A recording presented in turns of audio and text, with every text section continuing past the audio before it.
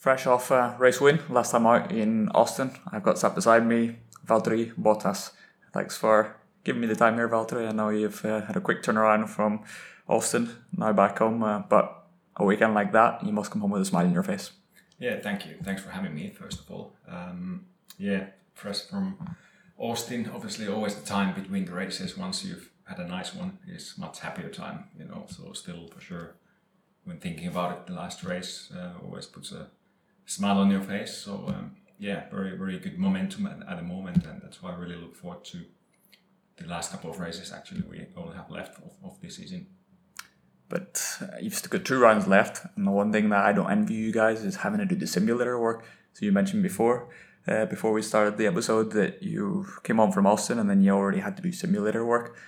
For us guys, at least, we go home and we can ride some motorbikes for fun if we want, some motocross or something, but it's not work. We don't have to put the stopwatch on if we don't want to, but when you guys go into the simulator, it is non-stop. So I gotta say, I'm so glad that with motorbikes, so far, we haven't got a simulator, but you guys, you have to do quite a lot of that work during the year. Yeah, exactly. So I got back from Austin on Monday, had a Tuesday off here in Monaco, and then Wednesday we actually had like a team celebration for the 6th title, which is pretty impressive by the team. Obviously I've been only part of 3 of them now with them, but so that was that on Wednesday, and then Thursday I had a pretty much full day in the simulator with some engineering meetings as well with the guys reviewing the last race. But yeah, nowadays with the nowadays technology, simulator work has become more and more important as they're really developing. They are becoming more and more closer to real life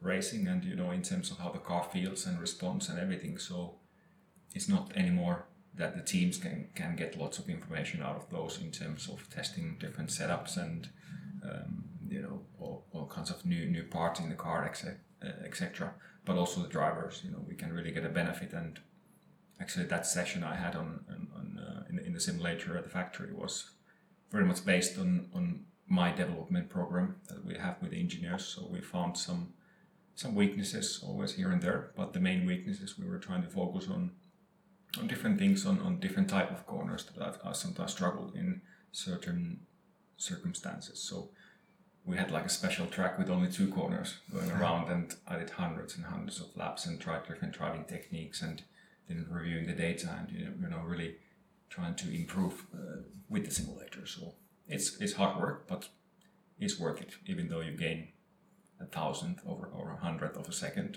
it's going to be worth it. I love that mentality. You come off a weekend where your pole position, race win, and then you're like, yeah, we're in the simulator working on our weaknesses. Anybody else would be like beer in hand saying, no, come get me, come chase me down. But that's the mentality it takes, doesn't it? If you want to stay at the top, you can't rest on your laurels. And especially in your sport, it's ever changing, ever developing. You can't rest for a moment. You can't. And in the end, it is up to you, as long as you want to improve. There's no limit, but once you get satisfied and you stop working for it, you're not going to improve. So for sure, everyone is working hard in this sport, and I just try to be better than them on that because I still also have time in my career. I'm 30 now, and I feel I'm still kind of peaking. So I think the best years are still ahead for me, and I want to make sure that I make most out of it. Well, I think everybody in the sport admires what you did, because last year was so tough for you, seeing for one reason or another not being able to land a race win. Some of the circumstances were out of your hands, and then to bounce back and win the open race in Australia, that was something else. But that's what you had to do. You had to go away and look at how you could improve, and then you bounce back, and this year you've been the best Valtteri Bottas we've seen. Thanks. Yeah, last year was definitely a tough year, because I had with the team in 2017. I had a nice kind of first year, learned a lot. Got a couple of wins, a couple of poles. So I knew that then 2018 is gonna be big, but it turned out to be a season without a single win, and from mid-season point onwards, things started to go really, really south. I wasn't feeling good anymore mentally in the car, and that could really reflect into my driving and lap times and just how the things went. I also had to become more in a support role in a team, and once I lost the title hopes and I knew that okay, most races, my job is going to be to help my teammates rather than actually what my mentality is to try and always go for the win. It was difficult to accept, and yeah, I was pretty down at some difficult times after that season, and took quite a while to really bounce back. But it was funny. It was like a switch when I found the energy, the motivation again, and kind of the right mentality and spirit, and a great time for me as well to try and change some things in my preparations for the races, for the season, what I do between the races and everything. So found completely a new way of working, new mentality for everything that is involved in the sport. And yeah, it's been my best season ever. So obviously aim was to win it. I couldn't do that in the season, but got some nice races. And what makes me the most happy is really seeing the improvements, I've been able to do throughout the season and since last year. And I feel like we're on the right path now, with my performance and the way we work with the engineers and everything. So that's why I really, really can't wait for what's ahead. Well, it's clear you're enjoying your racing again, and I'm sure the days you enjoyed probably as much as any was when you started out karting. I know from the movie with Ayrton Senna, even when he talks about, some of his best years was karting. And for guys outside of the sport would think, wow, how could that be your best years whenever you're winning Formula 1 titles and all the rest? That surely is the top. That's what every kid dreams of. But it's true, isn't it? Your early days, you look back a little bit through rose-tinted glasses, I'm sure, because you always just remember the good times. But there was no pressures. It was solely for the love of what you were doing. You started out similar age to me, right when you were a kid. So what was who put you in a kart first off? Who thought this would be a good idea to get you behind four wheels instead of putting a tennis racket in your hands? Yeah, exactly. So when I got to try a go-kart, which at the first time when we tried, it didn't happen because I was too small to fit in any of the karts. But then the next year we went back after eating porridge all through the winter, as my granddad told me it would help. I did. So we went back. I managed to try a go-kart, and I was 5 years old, and immediately, just I never felt anything like that in my life. The speed, how cool it was, how much fun I had. I really fell in love with the sport and decided and told everyone I'm going to be a Formula 1 driver, and one day I'm going to be world champion. Wow. So I'm still living that dream, and it's pretty cool when you think about it. And I try to remind myself every day that it's actually happening. And but yeah, those karting days I really enjoyed. Obviously, even at that level nowadays, there starts to be a bit of politics. There's lots of money involved, and lots of people are trying to make business out of it. But still, for me, it was the purest form of motorsport time I had. As you go up the categories, obviously more and more money, politics becomes involved. Fights for the team leaderships and big sponsorships and these kind of things, and Formula 1, it's such a big thing that there's so many things that affect the driver selections and all kinds of things, and how things work in a team and so on. So to be honest, as a kid, I thought it would be just driving Formula 1, then one day racing against the best, between the races, hang around, have fun. But it's quite different what I kind of thought as a kid. But fair enough, even everything that is involved, I wouldn't change a single day of the sacrifices, commitments I made. And we still get to race against the best drivers in the world and in the best cars, fastest cars around the circuit. So, and that's pretty cool, even though taking everything what comes with it. It's like the Americans say, it is living the dream, but unfortunately there can be some nightmares along the way. But hey, when you made a statement like that whenever you were 5 years old, I'm sure everybody just kind of rolled their eyes and thought, another kid with a big dream. Oh, yeah. It's hard to believe what you have achieved then. But at that stage, there was Mika Häkkinen, would have been driving in Formula 1, so I guess in Finland, he would have been such a huge sports star. So I can imagine the same for me. Eddie Irvine was an Irish driver and coming through, so I was watching Formula 1 as well for Jordan Grand Prix. It was an Irish team, so I was keen on four wheels too. but for you to actually have a Finnish driver at the top of the sport, it must have given you the aspirations, and then you would begin to think, a Finnish guy can do it, maybe I can too. Exactly. As a kid, when I started go-karting, there was actually always 2 or 3 drivers from Finland in Formula 1, and the most successful was Mika, and he won the title in 98, 99. I was watching every single race, and his first win in Formula 1 at the last race of 97. I remember it like yesterday, watching at home and cheering. And especially, for me, he was a big hero because his career went. So he had this big accident in Adelaide in 95. He nearly died. He was in coma for a while, and he bounced back.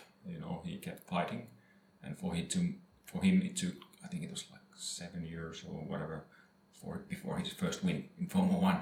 So that tells something about not ever giving up on your dream. And then he made it. He had 2 kick-ass seasons. He was the only one who could really fight with Michael at that time, and he did it. So massive hero, massive motivation, and looking up at him, on the podium, me watching home on the TV, I was just thinking, wow, that's where I want to be one day. So it really makes a difference when you have those kind of heroes.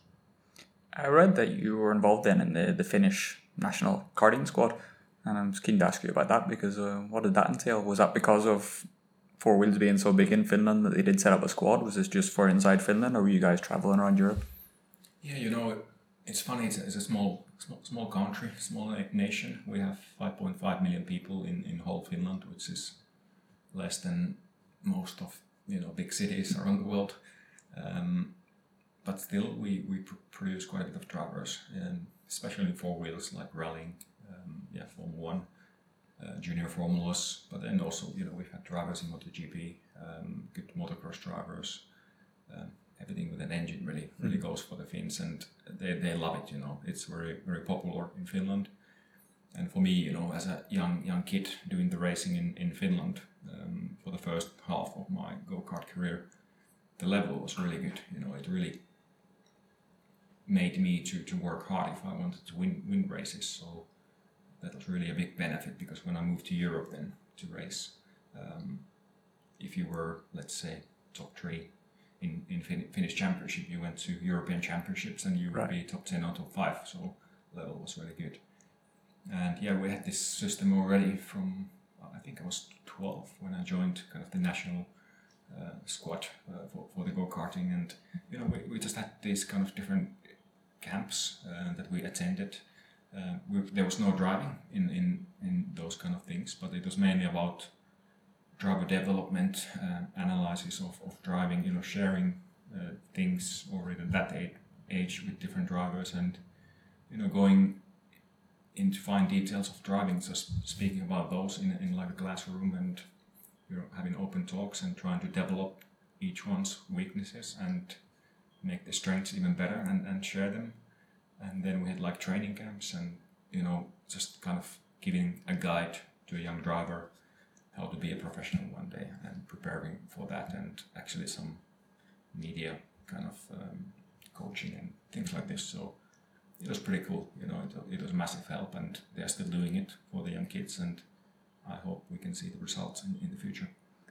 At that time, was there any other sports that you were interested in at school, or were you just solely karting? For me, I tried lots of sports as a kid. I was lucky. I was born in a small town, but lots of sport opportunities. And obviously in Finland we have proper winter, so we can do winter sports, and then in the summer sports. I tried football.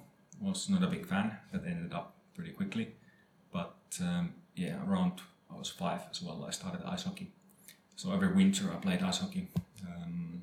Lots of games and training, and then every summer I was driving go-karts, and there was a point I had to choose one of them, which was easy decision for me. It was always racing was number 1, but ice hockey I loved really a lot, and eventually I stopped when I was 15, so I played 10 years as both seasons were starting to collapse and collide, and but I really learned a lot about teamwork in that sport. It's a very different mentality to being in the race car on your own, although surrounded by the team, but learned a lot of good things, and obviously good for your motoric skills as well as a kid, and it's pretty high tempo sport, so I think it was a good thing for me.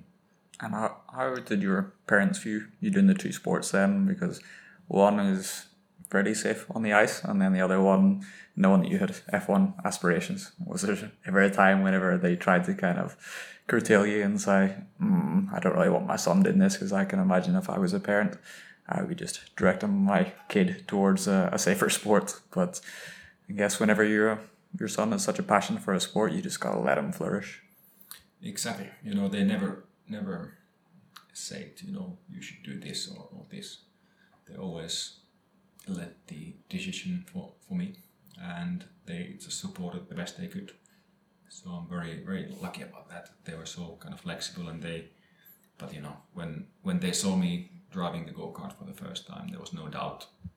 They saw how much I loved it, and they knew exactly that there's no way I'm gonna kind of give up on this kind of dream and doing this. So got the full support really from my parents and friends and everyone, and I can't recall a time, even though my parents were working normal jobs from early morning till late, and in the summer days when we have lots of light in Finland, I still wanted to go after the school to the go-kart track, and I can't recall a time that they said no.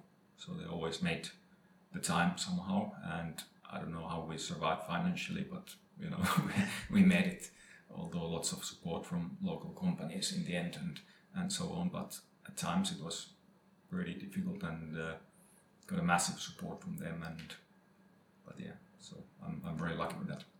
Yeah, it's so tough. Karting is an expensive sport, and then when you're going up through the ranks in karting and you're winning championships, and then the automatic move then is to single seaters, but that's even more money. So you got to be winning first to get the interest for people to back you financially. So it is kind of, it's a double-edged sword. You may have the passion for it, but if you're not fast, you're not going to get the chance to progress. But thankfully, you are winning races, you were winning championships in Finland, so the opportunity came to step up onto single seaters then. Yep. And how old were you at that stage?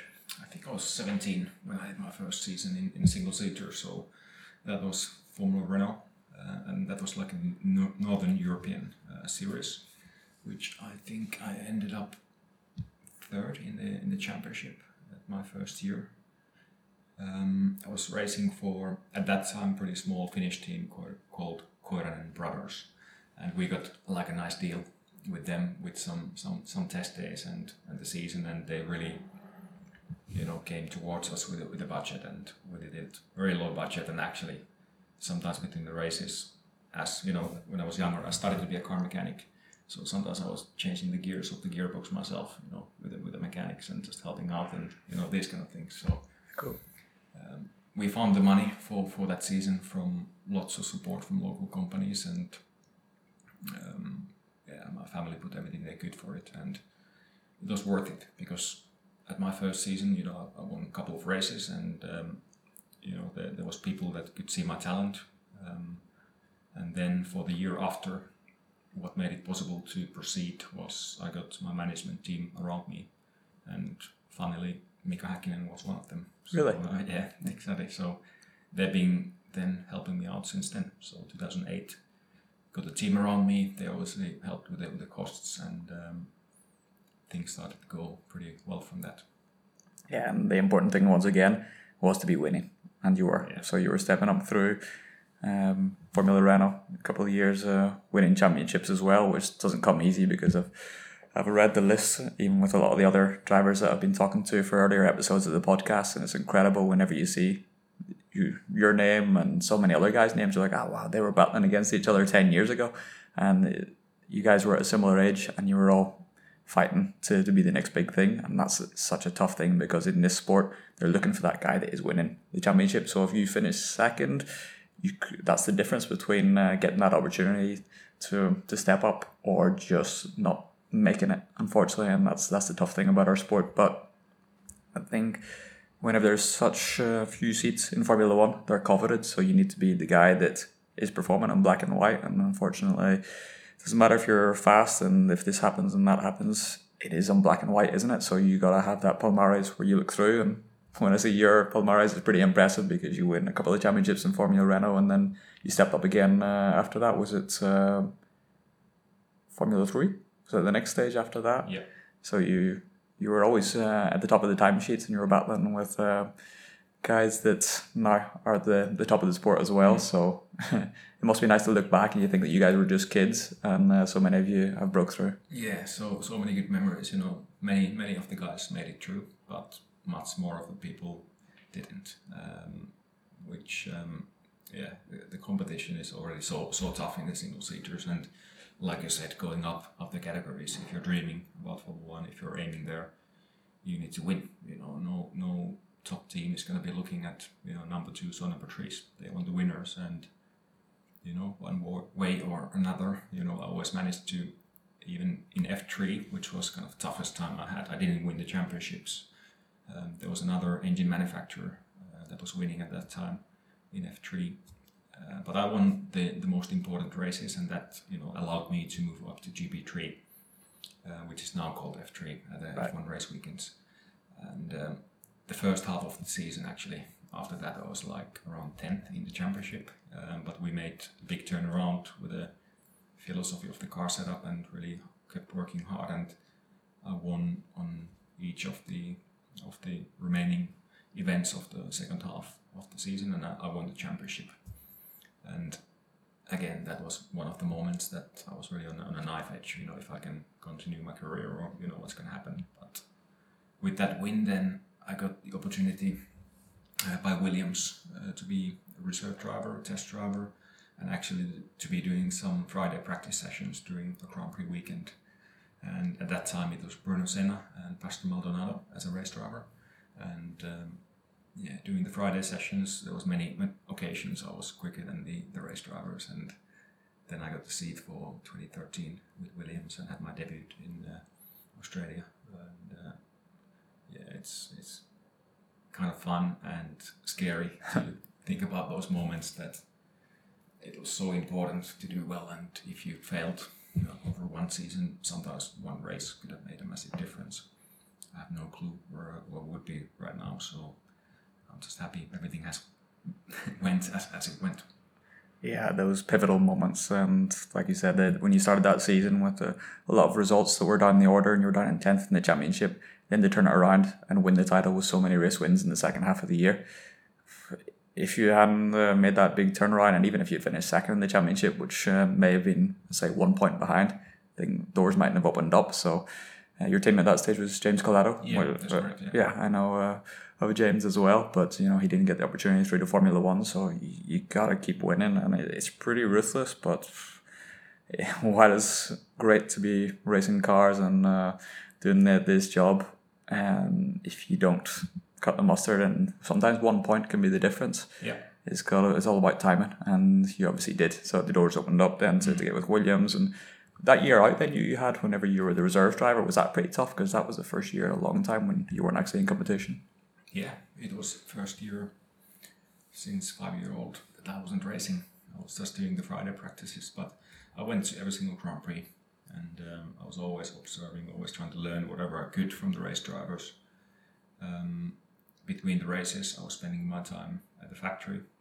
At that time, I was living in Oxford, so Williams is pretty close from Oxford. So spending my time there with the engineers and doing lots of simulator work and really working for my future. And it was a long year, felt like a long time, but now looking back, definitely worth it. Well, I had a few years out from racing whenever I went from motocross to road racing, because my brothers went road racing and I was too young, and financially, having 3 boys, road racing was so expensive. And I look back at those years that they were a godsend for me, because I'd been doing it from when I was 5 years old and the motivation was kind of waning. So those years out from competition actually really helped the hunger in me. It's a case of you don't realize what you've got until it's taken away. So I bet that year, whenever you were enjoying, I'm sure, driving the car, but racing's different, isn't it? You really missed that. Definitely missed it a lot. It's and especially like the last race I had. It just reminds you of why you do this, and especially when you have the results and things are going well, it's the best feeling ever, and I just love competition. I'm pretty competitive in everything I do, and especially if I go for something 100%, then I really enjoy the whole process of developing yourself and close fighting, close racing, and thinking what you're getting better, whether it's about the next corner or next lap or next race and all this. So I just love it. And which years was it then that you were called up for the army then? Because I know Mickey Callio, as a MotoGP rider, he had to do the same during his career, and it was tough to juggle. So which years did you have to manage that? So I went in 2008, so that was my second season in Formula Renault, and that year I was racing in the Northern European Cup and also the Euro Cup. In the Euro Cup with Ricciardo. Right. And actually, I remember the last race we had, which was deciding the title. I came straight from the forest, being there 1 or 2 weeks in a Finnish forest. Luckily, they let me go to the race, and I got a stomach bug in that race, and I really was feeling tired, and I don't know, maybe part reason being at like a camp in a forest in the army. So, but yeah, still managed to get enough points in that race, so I won the title. But yeah, so I started. I was kind of over the winter for 6 months, which is the minimum time for sports people. You can get that, and I think it's a good thing. Looking back, sometimes it was tough, but mostly lots of fun, and definitely looking back, many funny moments, and it makes many, boy, a man, I think, and you learn lots of manners and lots of respect and order and lots of good things. So we're a small nation, so we need to be able to keep our side if needed. So I think it's a good thing. But yeah, I don't miss those winter nights sleeping in the forest.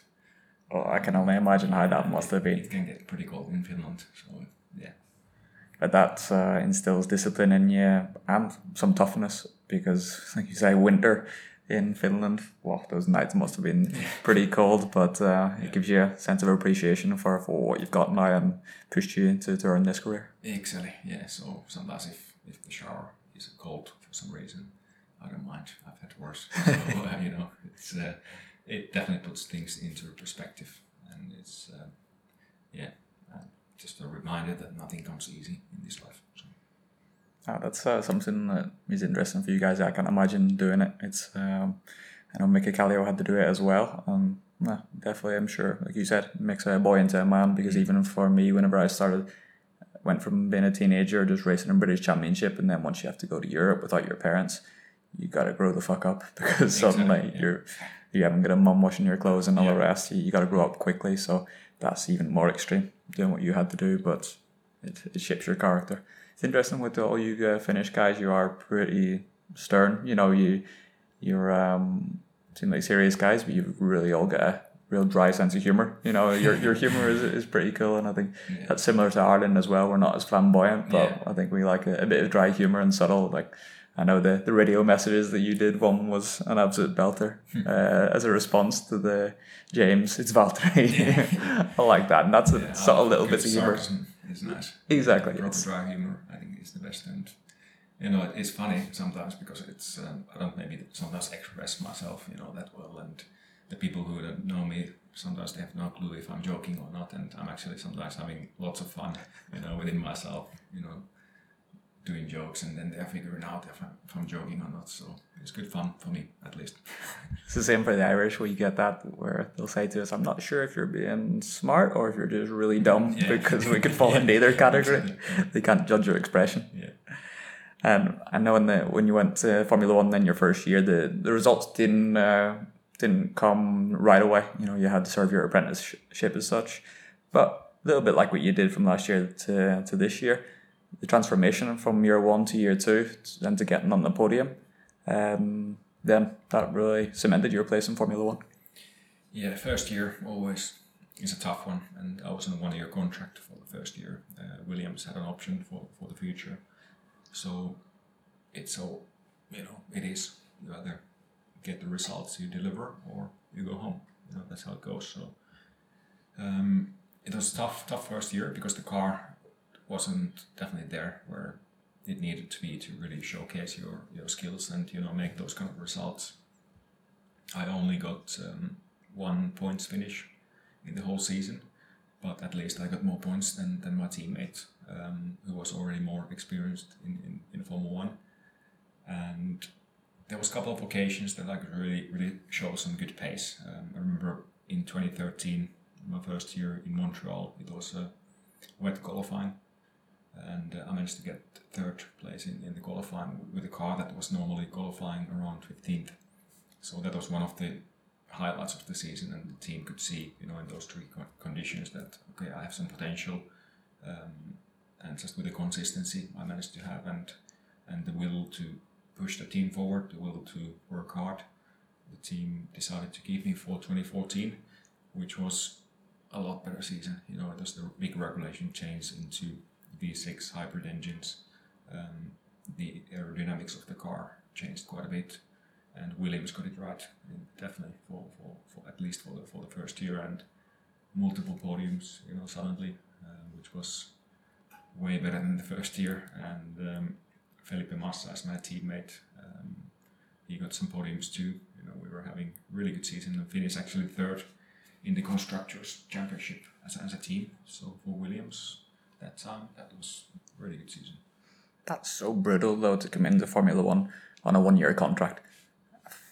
What's your view on that? Because I always say with the 1-year contract, in my opinion, is pointless because it's a 6-month contract, isn't it? Because suddenly by June or sometimes earlier, we're already discussing the following year. So my view is to give a guy a 2-year contract and let him flourish without that extra pressure. But I guess their mentality is that they want a 1-year contract to put the pressure on you to make sure you don't rest on your laurels. But all they have to do is look at your career and realize that, yeah, you're serious. This isn't a guy that's just here to take part. So my view, 2-year contract's often better, but that's the nature of the beast, isn't it? They just give a kid an opportunity and either sink or swim. That's my view too. 2 years would be much better, but it's not their view. Yeah. That it's because they can do it. Any driver entering Formula 1 would sign pretty much anything to get into Formula 1. And especially for me, with no big financial backing or anything, I just had to take it what's available and then prove myself and go from there. But I agree, it's definitely can be a pain in the ass to have 1-year contracts, and I've had a lot of those. And the fact is actually next year again, at some point I need to figure out my future, but things are going well now, so I should not stress about it. I should just keep doing my job and focusing what matters, and what matters is my performance, and keep feeling good, keep feeling happy and good in the car and deliver, and the rest will come. But it's how the sport works. The teams, they always want to put them first. They always want to have all the options available for the future, because they don't know, if suddenly one driver isn't performing, or if there's something new that comes up. Can be related to sponsorships, things like this. So if they can do it, they will do it in this sport. When was the first moment for you then when you were able to sign a contract and they were paying you? Because I know in forwards it is so tough up through those GP3 and GP2. Often the guys aren't actually earning salaries, where in our sport, because financially it's not just as tough. So in the lower categories we can earn a little bit of money to get by. But for you guys, I know that it isn't really until you get to the pinnacle. So was it really just until you arrived in F1 before you were able to earn a salary? Yeah, I got my first money that I could actually live properly when I started as a test driver when I moved to Oxford. That was 2010 when I joined Williams as a test driver, and so then I could get a little bit of salary from there, but nothing that I couldn't make any savings or anything. I could just live normally. But then as a race driver, started to make some money. So it took a while, but worth it. And all those years I was doing Formula Renault, Formula 3, all that. I was on average living with a 15,000-20,000 yearly budget myself, and but I was happy. Obviously the cash, it doesn't bring the happiness. Obviously it can create some opportunities, but I was at least as happy then as I'm in now. So, but it's that's how it goes.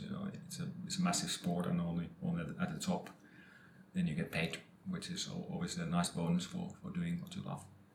Yeah, it's not easy because you're all in, and you had to go and move to Oxford and barely earning anything. So if you don't make it, there isn't a backup plan. So I think that's part of why you've got to be of a certain mentality to make it to the top, because some guys aren't willing to do that, and they just say, well, I'm not willing to go all in because if shit hits the fan here, I've got nothing. So thankfully it's worked out, and you're now Formula One for, well, it's incredible how the years have racked up for 7 years or so now. I think it's 7th year actually. Yeah, and winning races, and with Williams you're always beat your teammate there. And at the end of the 2016 season, were you set to sign again with Williams for the whole Nico Rosberg? I had a contract already with Williams for 2017, but obviously it didn't happen. And yes, we actually had like a few weeks before Nico's retirement, we had like an announcement thing at the factory announcing me for Williams for 2017 with Lance Stroll as my teammate. But yeah, things went a bit different. It was funny, actually, from my side. I was in Abu Dhabi still after the race, and the news came in because we were testing still in Abu Dhabi for next season with Williams.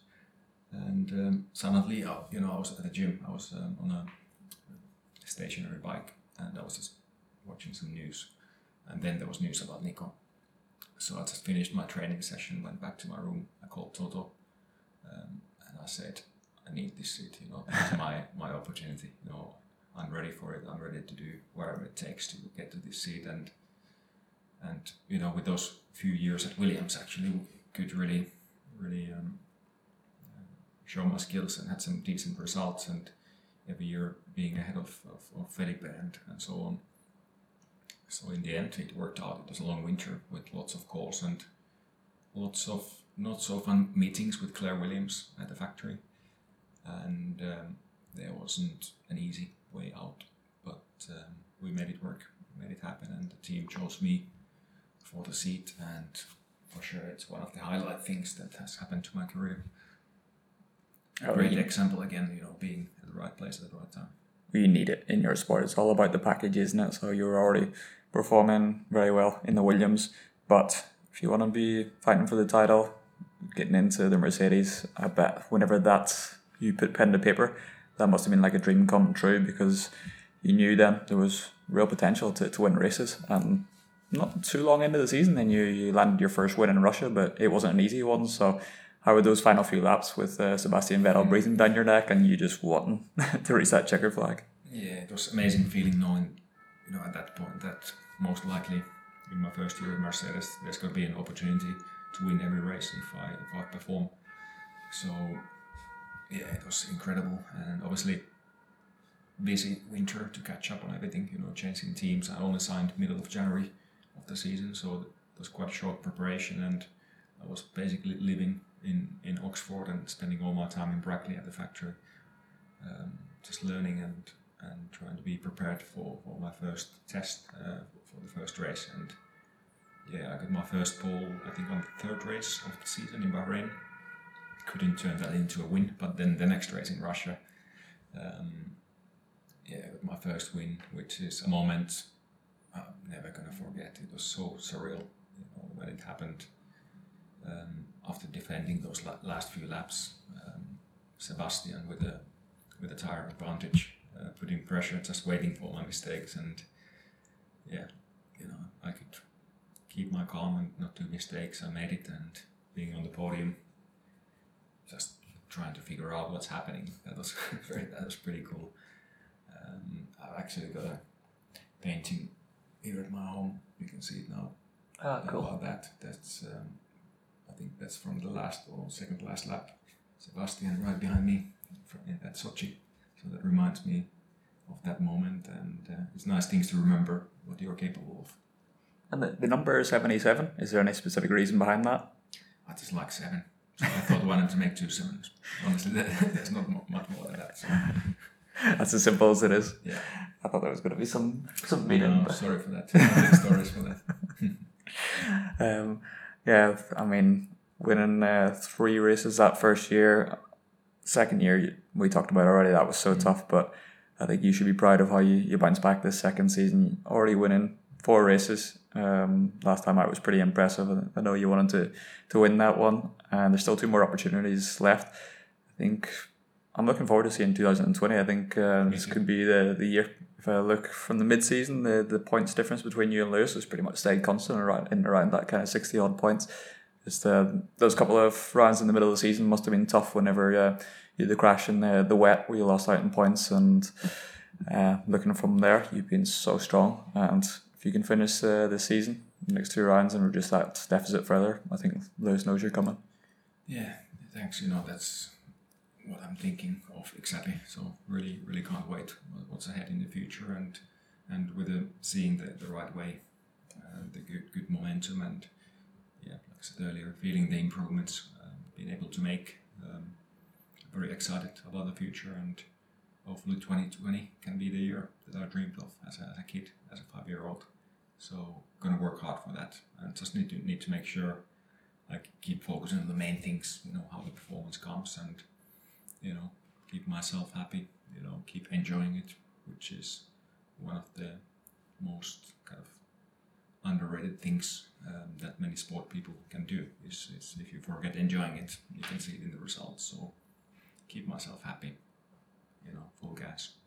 Yeah, I think you'll have the support of the entire motorsport world, because everyone likes the underdog. And I think now we're starting to see that, hang on, there could be a real fight in our hands for next year. So it's going to be good. Obviously, the goal is to be Formula 1 world champion. You stated that 25 years ago. And now at the start of this year, you did the Arctic Rally. Is that something that you're interested in doing in the future, or was that just for fun? Because you were pretty damn fast compared to any of the other guys that have went in and dabbled in it on one attempt. You went in and you were pretty impressive, and you win one stage. Yeah, it was my first ever rally, actually, while I was having tough times in 2018. At the end of the year, I actually signed for the rally. I thought, it would be nice to try, because I've always been keen to try. So did a bit of testing, a few days, went for the rally. With not much experience about rallying, but I had so much fun. It's such a different sport, obviously, and difficult sport to jump into from racing on the circuits. But I felt so free, with a massive smile on my face the whole week of the rally. And there's some really cool and fast stages in Lapland, and actually the grip on the ice and snow is pretty impressive with those cars. So they got studs in the tires. Yeah, like proper studs. Yeah, I think it was 8 or 10 mils. You could choose 4 different stages, but yeah, I enjoyed it a lot, and it is something I'm gonna do more of for sure. I've already since then I've done some test days. During the August break, I was testing with Ford again on tarmac, and also Citroën on tarmac, and actually planning to do a rally 1 week after Abu Dhabi in south of France. It is for fun.